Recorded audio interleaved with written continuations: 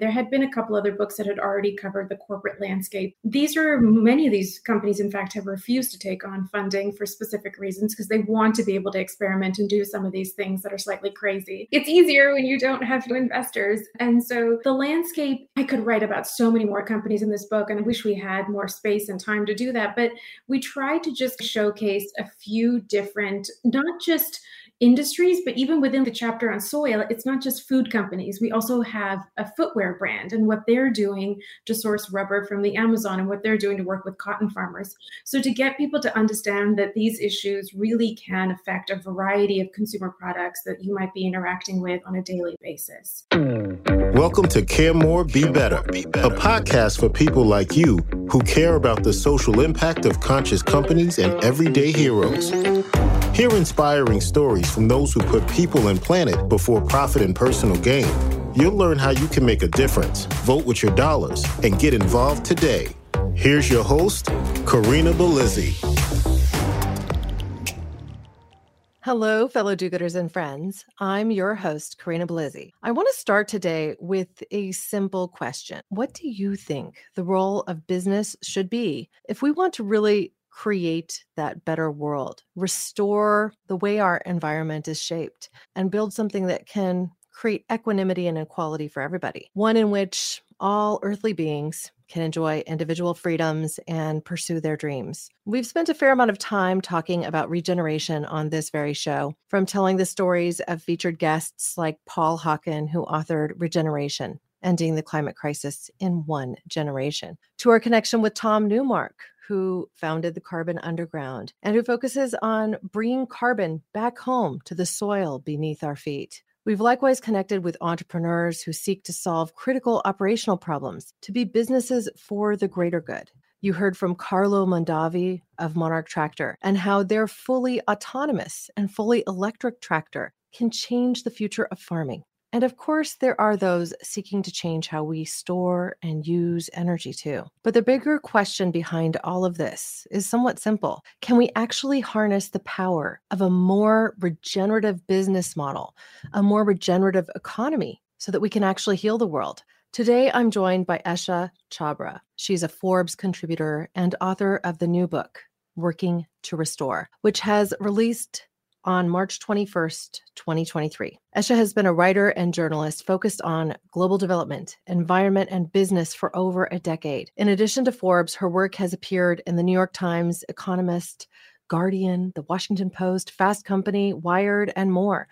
So whether you know it or not, you've likely already read her words. She goes beyond greenwashing to determine if companies are actually pushing the needle. Her work has been supported by the UN Foundation and the Pulitzer Center in Washington, D.C. Esha is a graduate of Georgetown University and the London School of Economics and Political Science. She calls Southern California home. I'm so happy to offer her the stage today. Esha, welcome to the show. Thank you so much. That was such a lovely intro. Thank you. Thought a lot about this topic as we were just commiserating, I think, about the current state of the world and how there is yet hope, whether you're currently experiencing temperatures that are over hot on parts of the globe or far too much water, as I'm presently experiencing here, and you as well in Southern California. We see the ravages of what's happening in our world and our daily lives. So I think this is something we all have to confront. One of the topics that I've touched on a lot throughout this show is simply that while we can try to take a personal responsibility for certain things, it's really not appropriate to just constantly push it back on the consumer. Oh, what is your carbon footprint? What difference are you making? When the way we've structured capitalism has promoted an extractive business model where we're looking to save a dime here and there, and everything's the power of the new god, which seems to be money and Wall Street. So how do we change that? I know you're seeking to answer that in part with your book, and I know it's a big question. Before we do that, before we really dive in, I would just love to hear a little bit about your origin story so that our audience can get to know why you chose to undertake this effort. Absolutely. Those are all very big questions, and we'll try to answer them in 45 minutes. My origin story, I always wanted to be a journalist. I went to undergrad at Georgetown, as you mentioned, and I was working in DC and doing political news at the time as an intern and as a student. And I just felt like some of these stories that I personally felt were more important were not getting front center attention.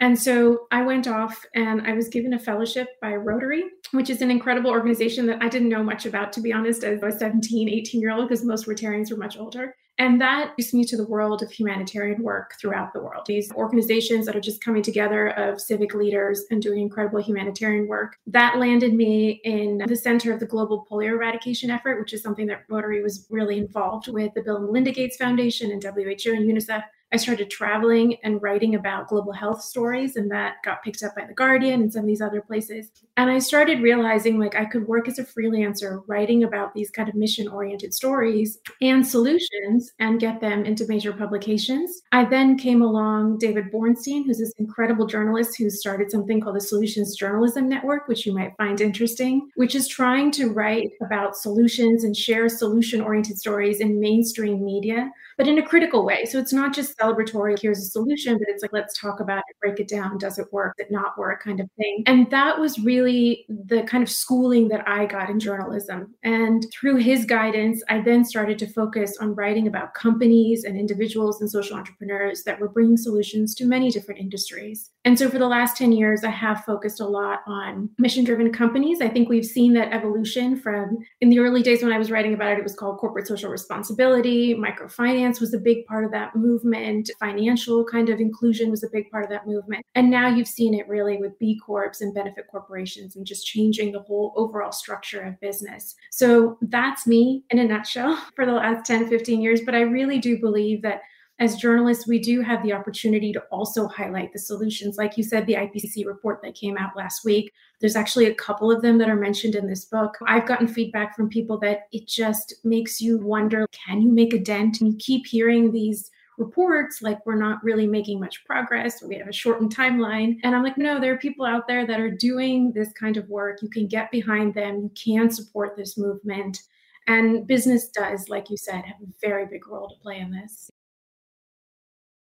You and I first connected, it was through my work with Orlo Nutrition. And I was so pleased to be able to have the story told through Forbes because so few of these leading edge publications that are so well known really like to cover supplements.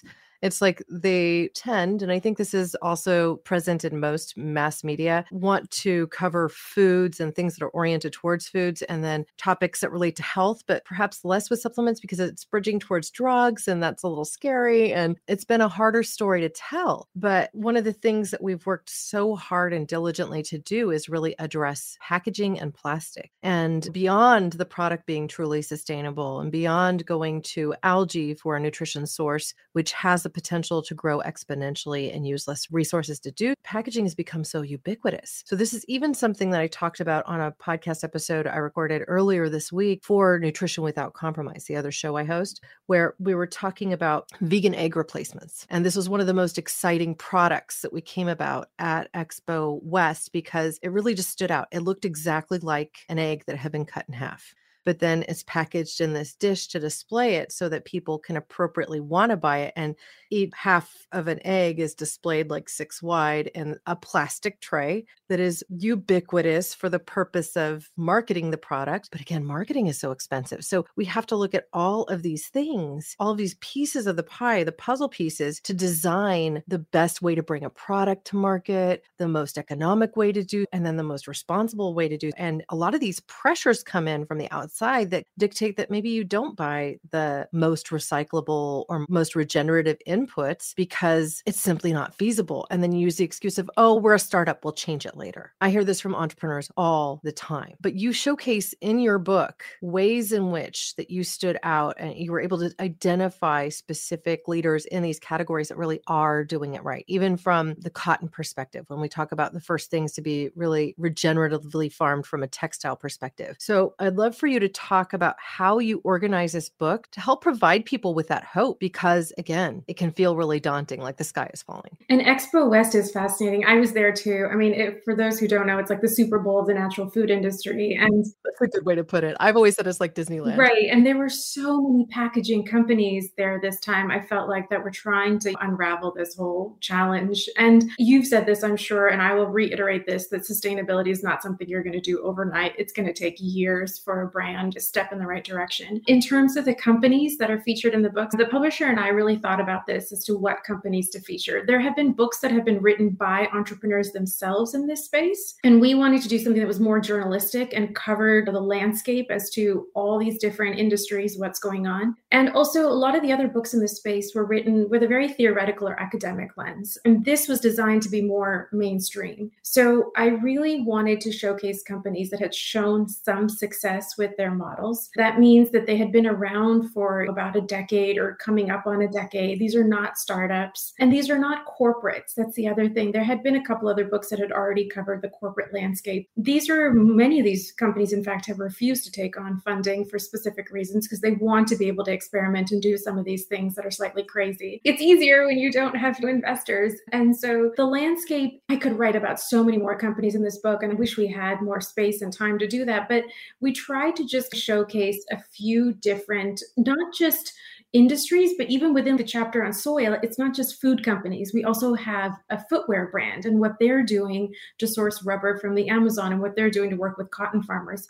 So to get people to understand that these issues really can affect a variety of consumer products that you might be interacting with on a daily basis. And we can dig into each of the chapters or however you'd like to, but that kind of is the framework. And then the UN Sustainable Development Goals were always in the back of my mind as to some of the big targets and the big kind of goals that we're trying to get at. That's why there's a whole chapter devoted to women, for example. You've said a few things that I would just like to touch on from kind of an elementary basis, because if you listen to sustainability podcasts that cover ESG, environmental sustainability goals, you already know really what they are, generally speaking. And you might go, oh yeah, that's one of the early numbers, like number 3 or whatever on what they're addressing. So can you quickly summarize for those listening what the UN sustainability goals are and how you have covered them in the book? The UN Sustainability Development Goals are far broader. We only have 9 chapters.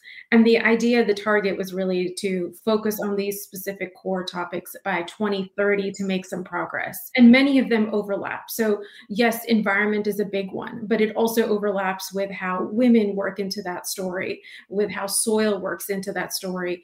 And so in that sense, we really use them more as a framework rather than saying, okay, here's all of the UN Sustainable Development Goals and we'll go down them one by one. And we tried to also keep in mind that some of them can be a little bit jargon heavy and more geared towards the industry. So how do we make this more palatable for a reader who may just be interested in these topics, but doesn't live and breathe it, perhaps like you and I do? So we wanted to make it also conducive to them. I enjoyed specifically even just piecing through your introduction because you really do lay all of that out. So, in a few pages, you're essentially running through why you designed the book the way you did and what people can expect from each of the chapters, which I think is a best practice that many nonfiction books miss. Like they might use the introduction to simply tell you about why they wrote the book briefly and then dive right in. But in a book like this, you can similarly in a way to how Regeneration, Ending the Climate Crisis in One Generation by Paul Hawken is architectured, you could say, okay, I want to read about workforce today. And you can jump to that section. And it's not like you're going to be missing some critical context from the earlier chapters to be able to dive into that. So this means that you can choose your own adventure, so to speak, without missing a beat. And if you're looking into something specifically, use it as a reference tool. So I definitely appreciated that about it. I did not get the chance to read it in its entirety, but I plan to do. And I will just say that your writing style is very accessible. So I want to applaud that. I know this became available on March 21st. So anybody listening to the show or watching it on YouTube can go pick it up. I like having physical copies for books like this, even though I appreciate my Kindle and I use it as a crutch because I will load books onto it. I have an ancient one, the Kindle Touch, that still has like audio jack, and I will do speech to text to speed through books and get to know it when they aren't released as audiobooks or when they were early in the game. There's something else that you do here too.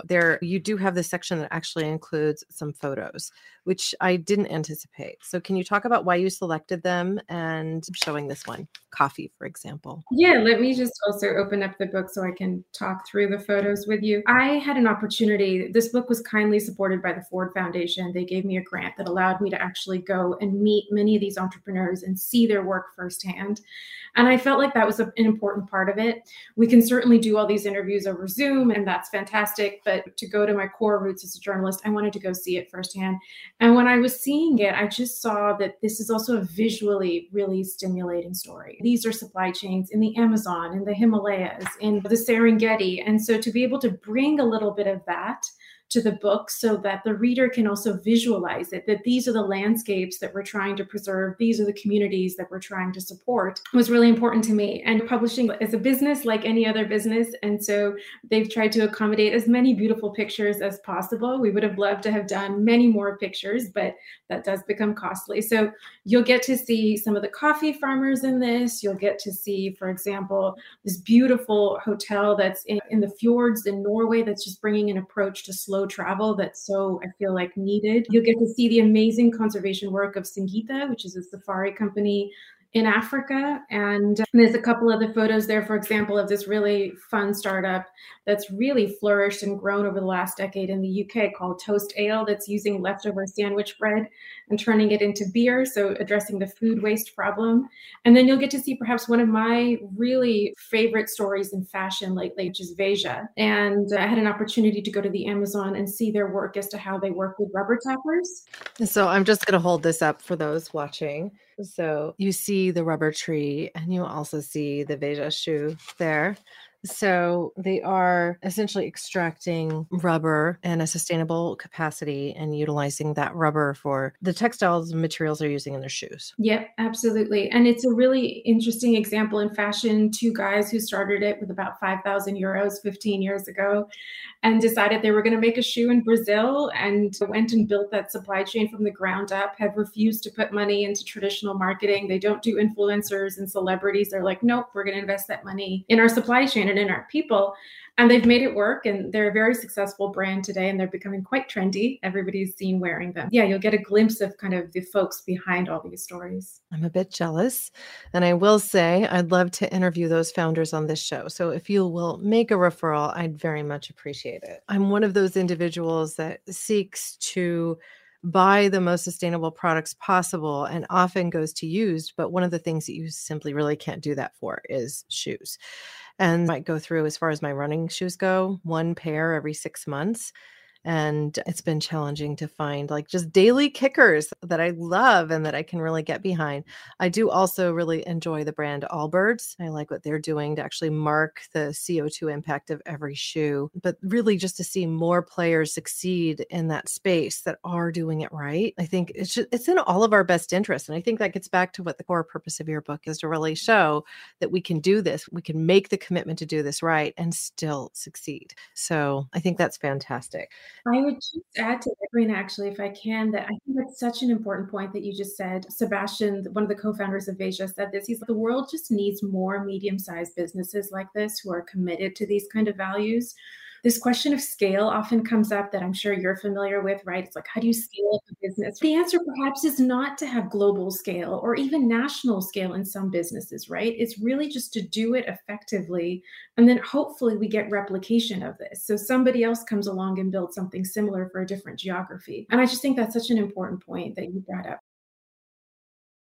I have to bring up a conversation I had at Expo West with Miyoko Shinner. So you may know her. She was the leader behind Miyoko's Creamery, right? And she took on outside investment and was ultimately exited from her company in about June of last year. So that information didn't become public until about a month ago as we're recording this. So as it stands, she and I, after she was up on a panel with 4 other business people in the space of vegan nutrition primarily, including though one spokesperson from Dannon, she had said, why can't we have, instead of one national vegan creamery that's available on every single health food store shelf from coast to coast with the same assortment from North Carolina to Southern California, why can't we have 5,000 regionally successful vegan creameries and get back to more of this artisan perspective where we're supporting local economies, where we don't have all of the money tied up in supply chain, middlemen, and ultimately distribution costs. I mean, it's nuts that we will send a product like that from 5,000 miles away to somewhere else to feed feed people when it could be regionally or locally produced and sustain a community within it. Perhaps the number isn't 5,000 vegan creameries,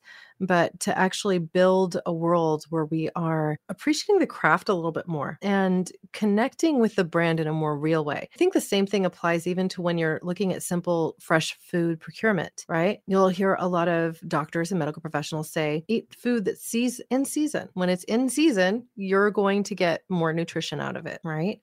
But we like apples and we want to eat apples year round. So we're going to get the apples that are coming from South America or from wherever. They're being shipped and trucked over vast differences in refrigerated containers.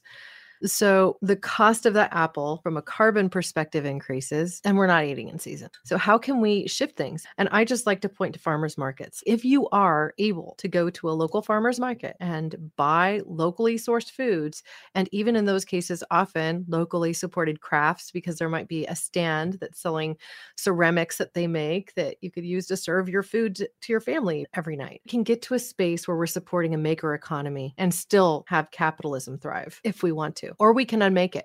And if we unmake it, what does that look like? I think that's something that we're still working through, like with models like the proposed donut economy or something to that effect, with social benefit corporations and how they're constructed. So this is all, I think, an untold story. We're not necessarily working to do that with your book cover to cover, but I'd love you to comment on that and perhaps what is already broken in sustainability that can be fixed. Absolutely. And this goes beyond food, right? So food is the natural example that we think of.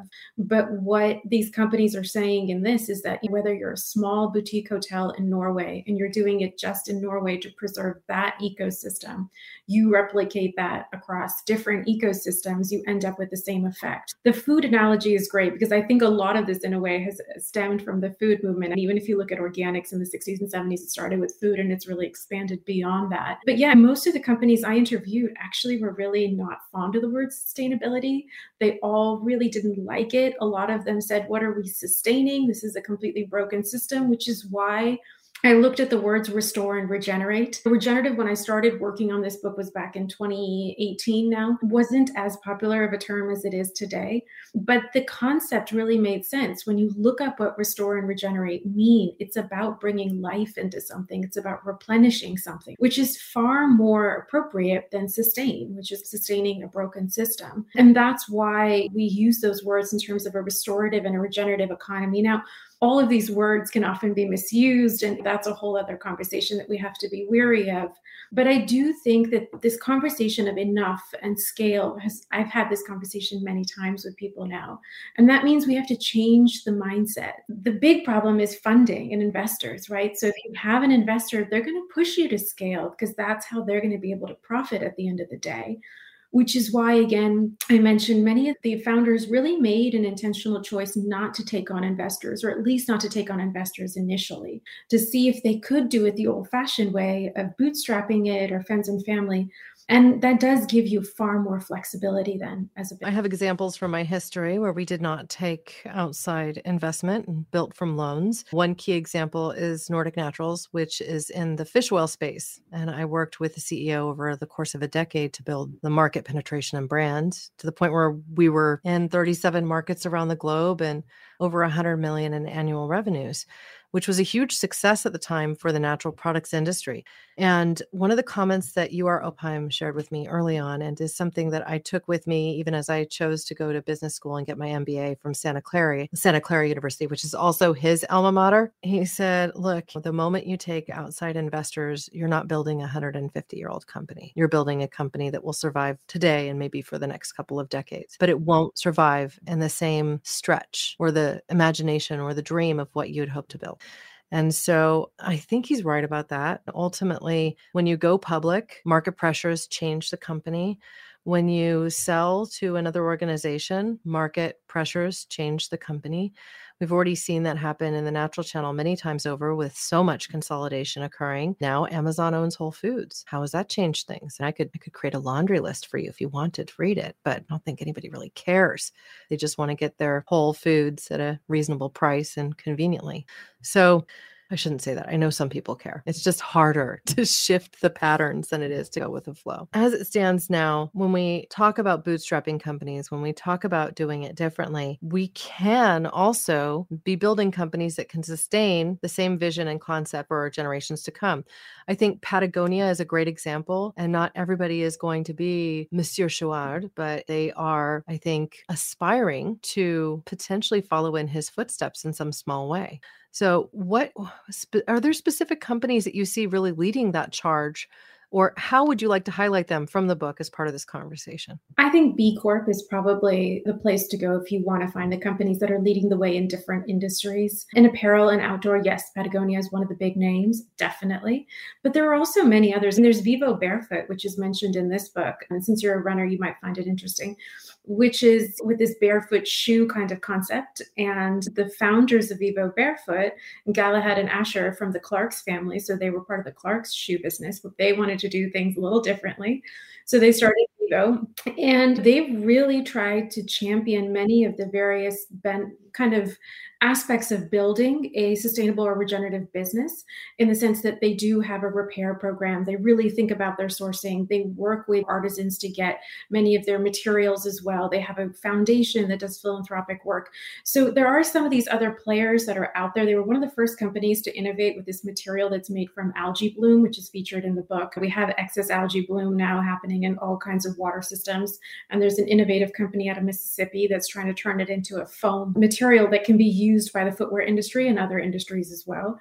And so they really took on some of that. And that's Bloom, right? Yeah. I've talked about them before on the show. I love what they're doing. It's wonderful. They're another example that's in here. And then in the food landscape, there's quite a few. So there's Lundberg Family Farms, which is mentioned in the opening chapter with soil. And they're an interesting company too, right? Because they have this amazing heritage. They're multi-generation farming family.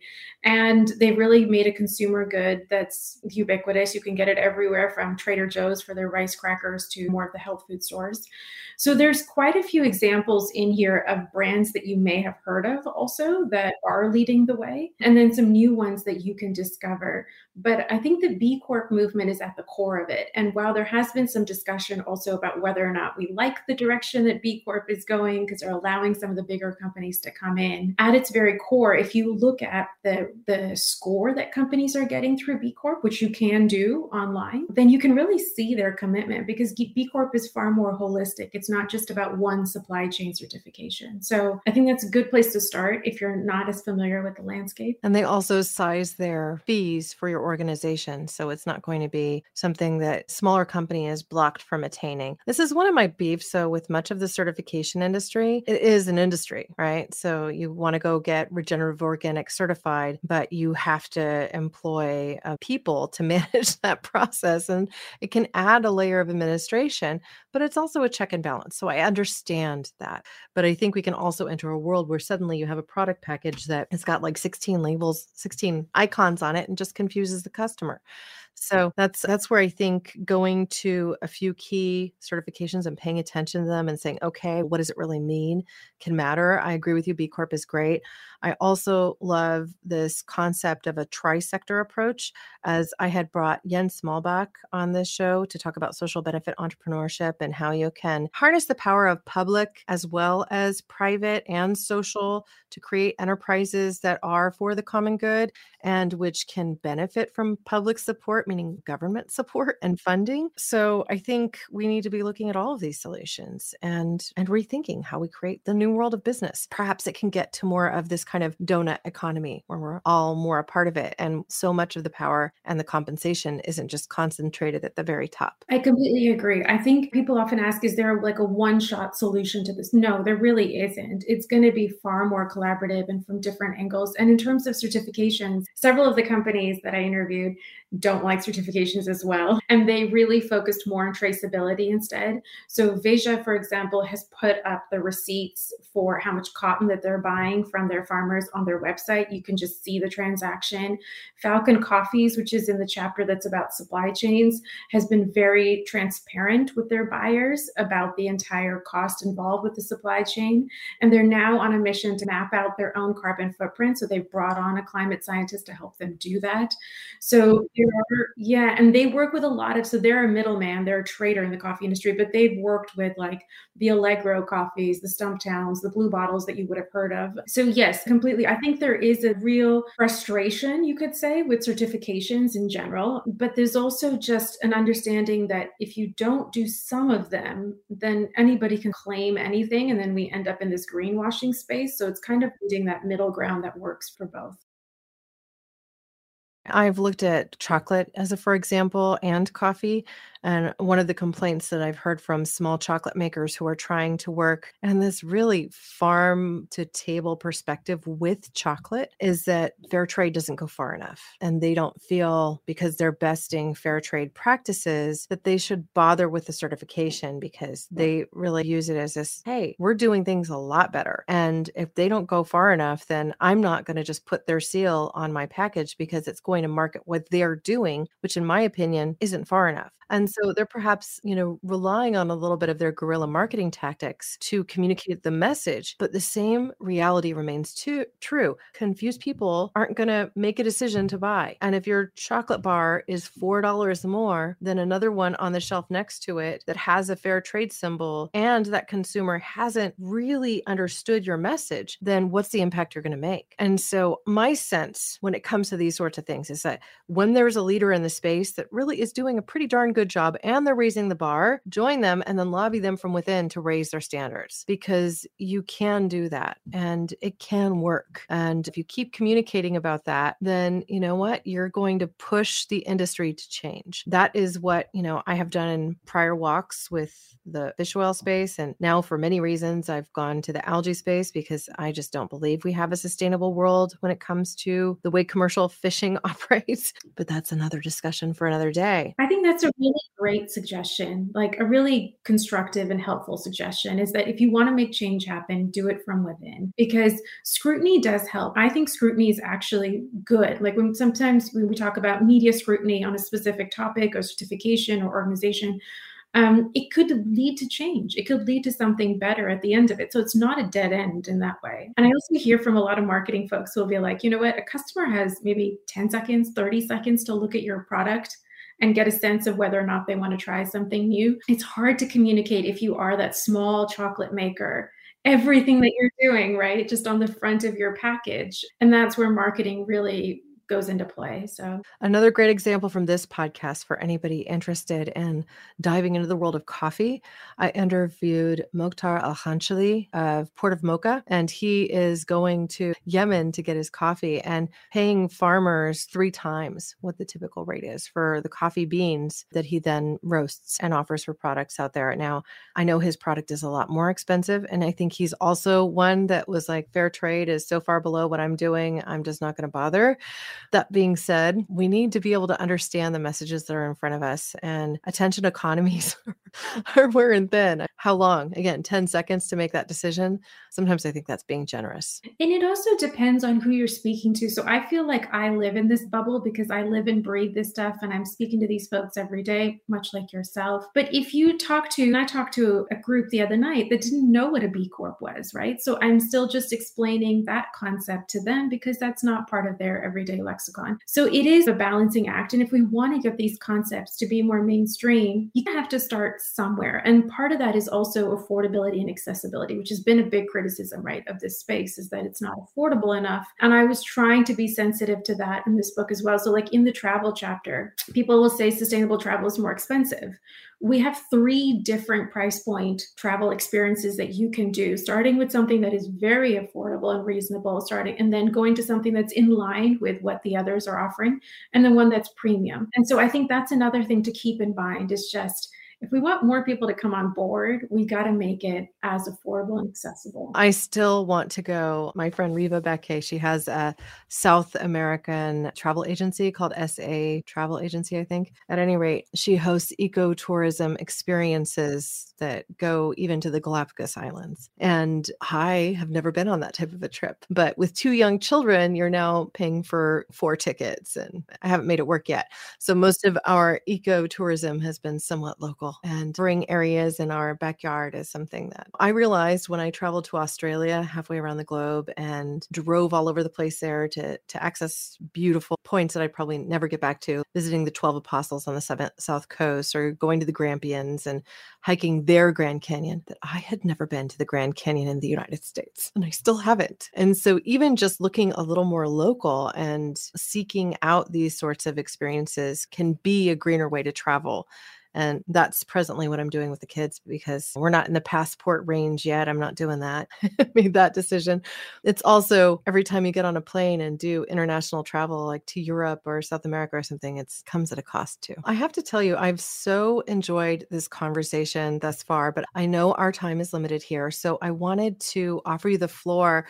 If there was a question I haven't asked that you wish I had, I'd love you to ask and answer it. And if not, then, what sort of closing thought might you leave our audience with? The closing thought that I would share is that when I was putting this book together, you have 30 companies. They may not all succeed. And we might pick up this book 5 years down the road, 10 years down the road, and a couple of them may have failed or shut down. But I think that's not a reason enough to not do it, right? And not try to do it. And so that's the important message with this book is that these are companies that are just trying. And they're starting from a place of how do we solve a problem? I'm often being asked, do you see a common thread between all of these entrepreneurs? And the common thread I would say is that they're not coming from a place of let me build a business that will accrue wealth. They're coming from a place of let me build a business that will solve a particular problem that they see valuable and important. And I think that is a different lens for business. Oftentimes we are building businesses, whether it's for personal wealth or for the wealth of others.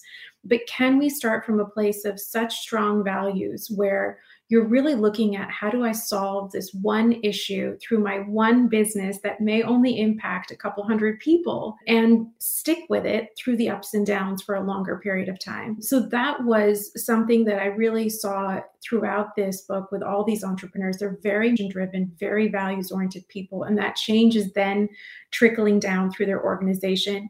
And they may not be successful in the long run, but I think it's a really worthwhile exercise to look at what they're doing because there are lessons to be drawn from that. And the other closing thought that I would say is that what we've iterated in the beginning, that this is not something that comes with a checklist that you can just check the boxes and say, okay, I built an ethical business. It's really going to be a journey and a process. And there's going to be a lot of hard questions, some of which will be brought up today as to whether or not you decide to use certain certifications, certain supply chains, certain materials, packaging, all of that. So I would also say that I see a lot of scrutiny online. Sometimes that's helpful and sometimes that's a little bit really, it can be a bit harsh to someone who's spent maybe months thinking about something before they launch a product. And they're like, oh, but you have a little plastic, this thing on top that seals it. So therefore it's not sustainable. It's not all or nothing. It's really they're trying, they're making their best effort. And just for consumers to know that sometimes, like you were saying, it's hard because the materials are not there yet or the price is not there yet. So give them a little leeway on that. But if this book helps you think about how business can do better and then apply it in your daily life, I think it's been successful. I'm just going to give one example because I have to, and it's recent. But working with Orlo Nutrition, we're of course sharing our story and the packaging and all of that in social spaces. And I had someone comment, "Stop with your woke agenda." And I'm just like, okay, so we're going to get these sorts of critics. And the reality is that there are going to be trolls in every effort. And most people that are working in the world of brand building, whether it be for their personal brand or for a product they're bringing to market, they rely on social media for a lot of this stuff. And there's always going to be the naysayers. So I've worked for a while in this space, and I've known a lot of people who might call influencers that simply say, you just have to remember that they have their agenda too, and let it fall like raindrops off your back. No big deal. And I know it can be hard sometimes to not take these things personally, especially when you're emotionally invested in what you're doing. But we can also use those moments to say, how could I communicate about this differently? What else might I do to make this a little better? And not to respond to comments that are perhaps negative with emotion. I think that's it. When you do respond, choose wisely. And if you're second guessing yourself, sleep on it. You can never make everyone happy. And that's for sure. We've learned that. Yeah. And sometimes polarization actually helps a company succeed. So just think about Nike and Colin Kaepernick, I think is how you say his last name. They doubled down with him They faced some criticism, but overall it ended up the brand continued to grow and thrive, and they made a social choice for the things that they were going to back. And I want to close with one more thing, since we may have captured some business people for this episode in particular. And that is just that it used to be people were afraid to become B Corps because they were afraid that they wouldn't be able to go public. That is now a thing that has been put to bed. You can still go public as somebody who is a certified B Corp. So why don't we continue to push in this direction, push for positive change, and build businesses better? Absolutely. I think what we've learned in the last 10 years is that there is no perfect model. So you find what works for your business. And I'm sure that there's a way to fuse purpose into it if you'd like. Yeah, awesome. Thank you so much for joining me today, Esha. This has been my pleasure. Absolutely. Thank you so much for having me. To connect with Esha Chhabra and get her new book, visit eshachhabra.com. That is ESHACHHABRA.com.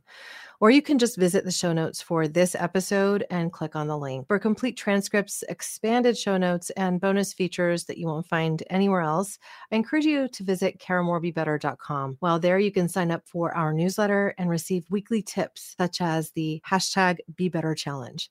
Subscribers also receive a welcome gift, which is our 5-step guide to help unleash your inner activist. If you have feedback, or you have a suggestion for a future show episode or topic that you'd like to see us cover, please send me an email note to hello@caremorebebetter.com. Or you can just click on that microphone icon in the bottom right-hand corner on the website and leave me a voicemail. It's easy, and I'd love to hear your voice too. Thank you, listeners and watchers on YouTube, now and always, for being a part of this pod and this community, because together we really can do so much more. We can care more. We can be better. We can even build regenerative businesses to help heal planet Earth. Thank you. Thanks for listening to Care More, Be Better, a podcast for social good. To make sure you never miss an episode, subscribe, rate, and review wherever you listen to podcasts, and share with your friends to help us reach more people and spread more social good.